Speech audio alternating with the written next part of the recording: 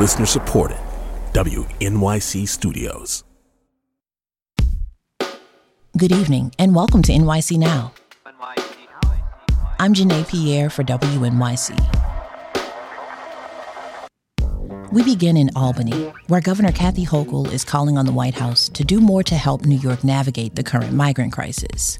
In an address from the state capitol Thursday, Hochul blamed the federal government for not doing enough to help alleviate the strain of housing thousands of newcomers, many of whom are homeless. Among her top asks of President Biden is an executive order making it easier for asylum seekers to receive immediate work authorization so they can be legally employed. Let them work. Until that happens, we'll continue to need funding and sites from the federal government to help cover the massive expenses of sheltering tens of thousands of people. Hochul says the state labor department will launch a program to place asylum seekers in jobs as soon as they're eligible to work. The White House says they'll continue to coordinate with the city and the state, and they once again called on Congress to pass comprehensive immigration reform. This week marks exactly 2 years since New York Governor Andrew Cuomo's resignation. Thank you for the honor of serving you. And never forget, always stay New York tough, smart, united, disciplined, and loving. Cuomo had risen to new levels of popularity during the early days of the COVID-19 pandemic, but he was quickly undone by multiple scandals. The Attorney General's office found he had sexually harassed at least 11 different women while in office. Of course, everyone has a right to come forward, and we applaud their bravery and courage in doing so. But allegations must still be scrutinized and verified. Cuomo continues to fight to clear his name, and he's trying to use a lawsuit from one of his accusers to his advantage. WNYC's Albany reporter John Campbell explains it all with my colleague Michael Hill. That conversation after the break.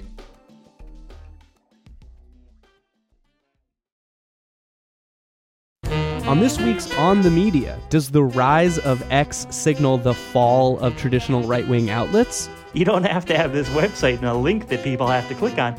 You can just say stuff and you can get attention. You don't need to be Breitbart to do that anymore. Also, what does decolonization really mean?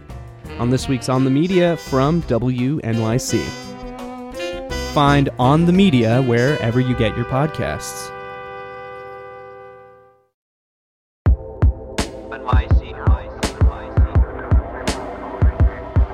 Let's start with the lawsuit. Who's suing the former governor and why? Cuomo's actually facing two different lawsuits. One is from a former aide by the name of Charlotte Bennett. She says the governor asked her all sorts of invasive questions about her personal life and a past sexual assault. The other is from a state trooper whose name so far has been kept anonymous. She's known as Trooper 1 in the court papers and the AG's report. The trooper says Cuomo handpicked her for her security detail and then made inappropriate remarks about what he wants in a partner and touched her in ways that she found uncomfortable, like running his finger down her spine or putting his hand on her stomach. And it's the trooper's lawsuit that we're talking about today. Cuomo's team has issued dozens of subpoenas in that case, including to several of the accusers in the Attorney General's report. And he seems to be using them to try to poke holes in that report, which he sees as largely responsible for his downfall, even though he voluntarily resigned. Why is the governor allowed to subpoena these women, and how are they responding?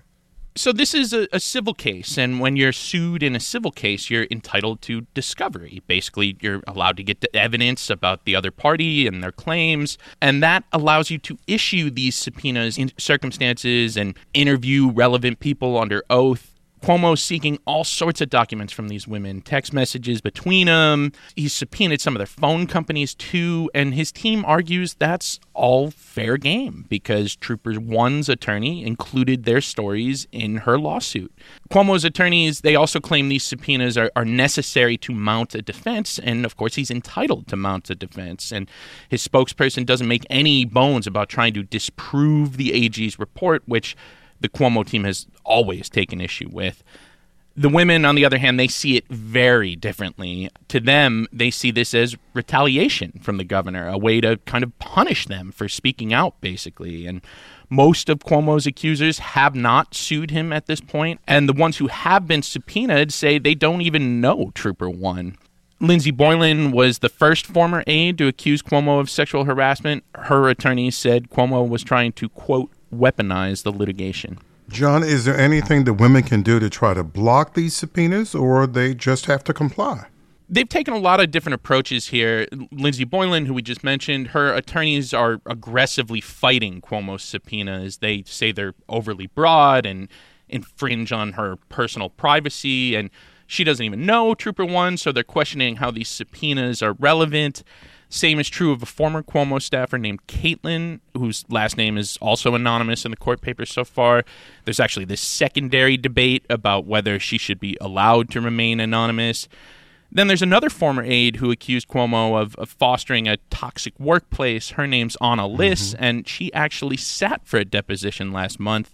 Cuomo's attorneys questioned her for more than 7 hours in Rochester, and now there's a battle over whether that transcript should be made public. So what's the next step here? When can we expect these issues to be resolved? Well, it's going to take quite some time before these lawsuits are resolved. But in the meantime, there are all sorts of motions that a judge has to rule on. 2 of Cuomo's former top aides are co-defendants in the suit. They're trying to be removed from the suit. Cuomo's attorneys also say they're going to try to strike down the other women's accusations from Trooper 1's suit. That's another thing the judge will have to decide. But really one of the biggest questions is, when will Cuomo himself have to sit down for a deposition? That was originally scheduled for April, but it's been postponed a couple times. The state trooper's attorneys say he's stalling, and they're trying to get the judge to order a date for Cuomo to be deposed.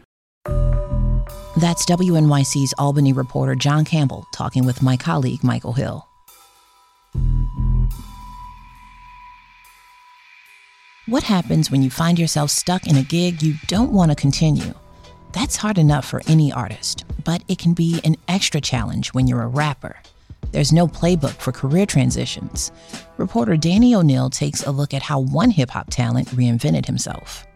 Before you hear how Jay Mumford became a drummer sought out by Grammy winners, you're gonna need to know about J-Zone. You better lock up the Bacardi at your party when the zone rolled through in a fur coat that looked like I killed the whole Bronx Zoo. ASPCA is outside my house picketing, cause everything in my coat been previously living.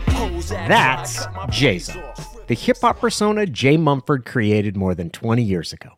He was a comedic rapper who oozed confidence and spit punchlines. And he dressed like an exaggeration of some of hip-hop's funniest cliches.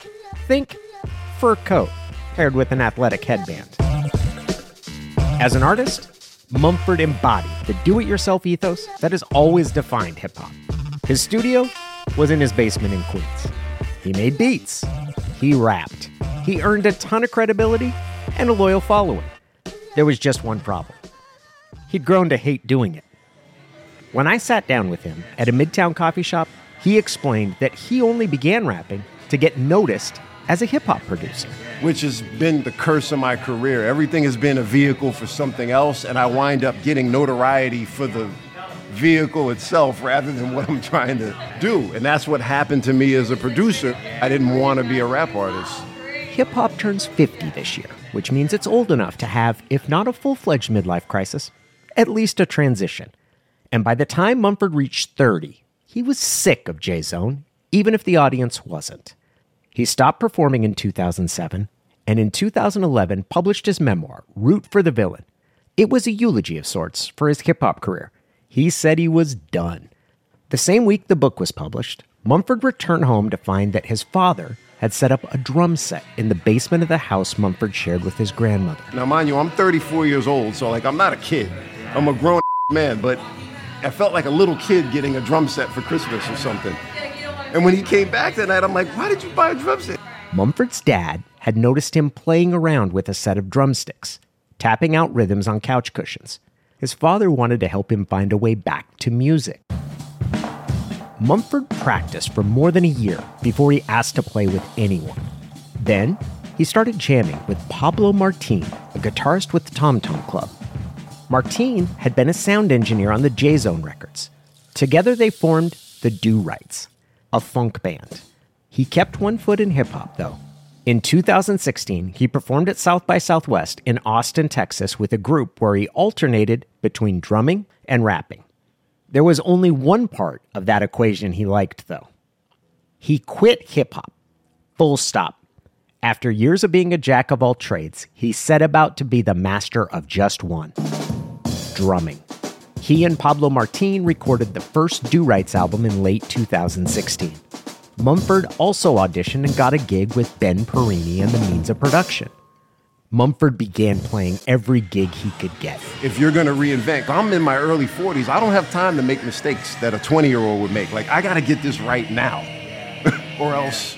When COVID hit, Instagram became his outlet. He posted reels drumming in his basement, and people noticed. Questlove of The Roots, Dan Auerbach of the Black Keys, then Adrian Quesada, a Grammy Award-winning guitarist and founder of the Black Pumas. Quesada invited Mumford to perform with him at Austin City Limits in 2022.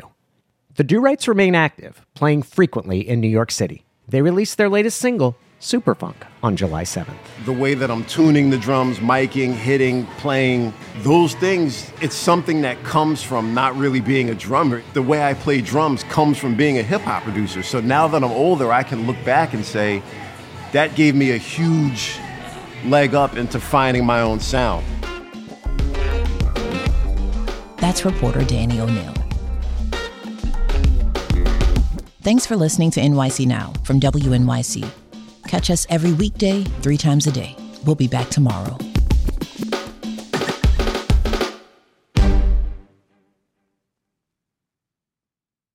This is Ira Flato, host of Science Friday.